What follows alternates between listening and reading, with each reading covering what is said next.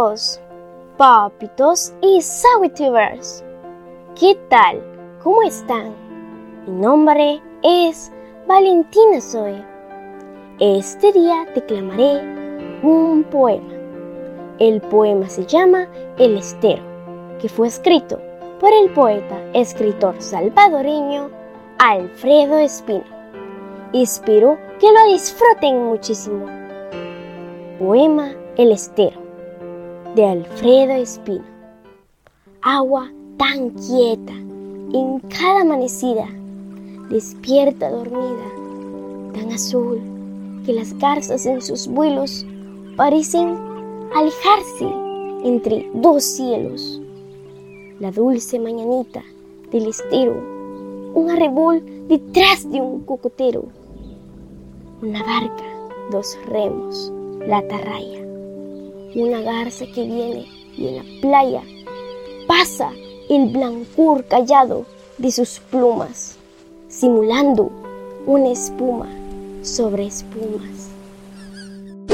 Amiguitos y papitos, los invito a suscribirse a mi canal de YouTube, Valentina Zoe TV, a que le den like a mis videos y que activen la campanita de notificaciones para que sean los primeros en ver y disfrutar mis videos, que yo les preparo con mucho cariño y entusiasmo para todos ustedes.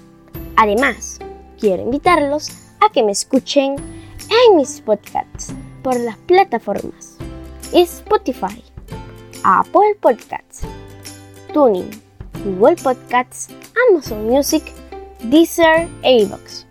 Me pueden encontrar como Valentina Zoe, la mochila mágica, la mochila poética, el rincón de los cuentos mágicos, Aula Git y poesía poética.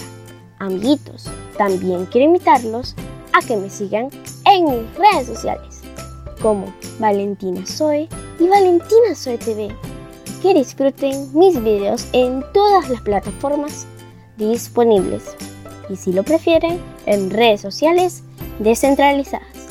Los espero con mi corazón y los brazos abiertos. Este día quiero saludar a mis lindos suscriptores.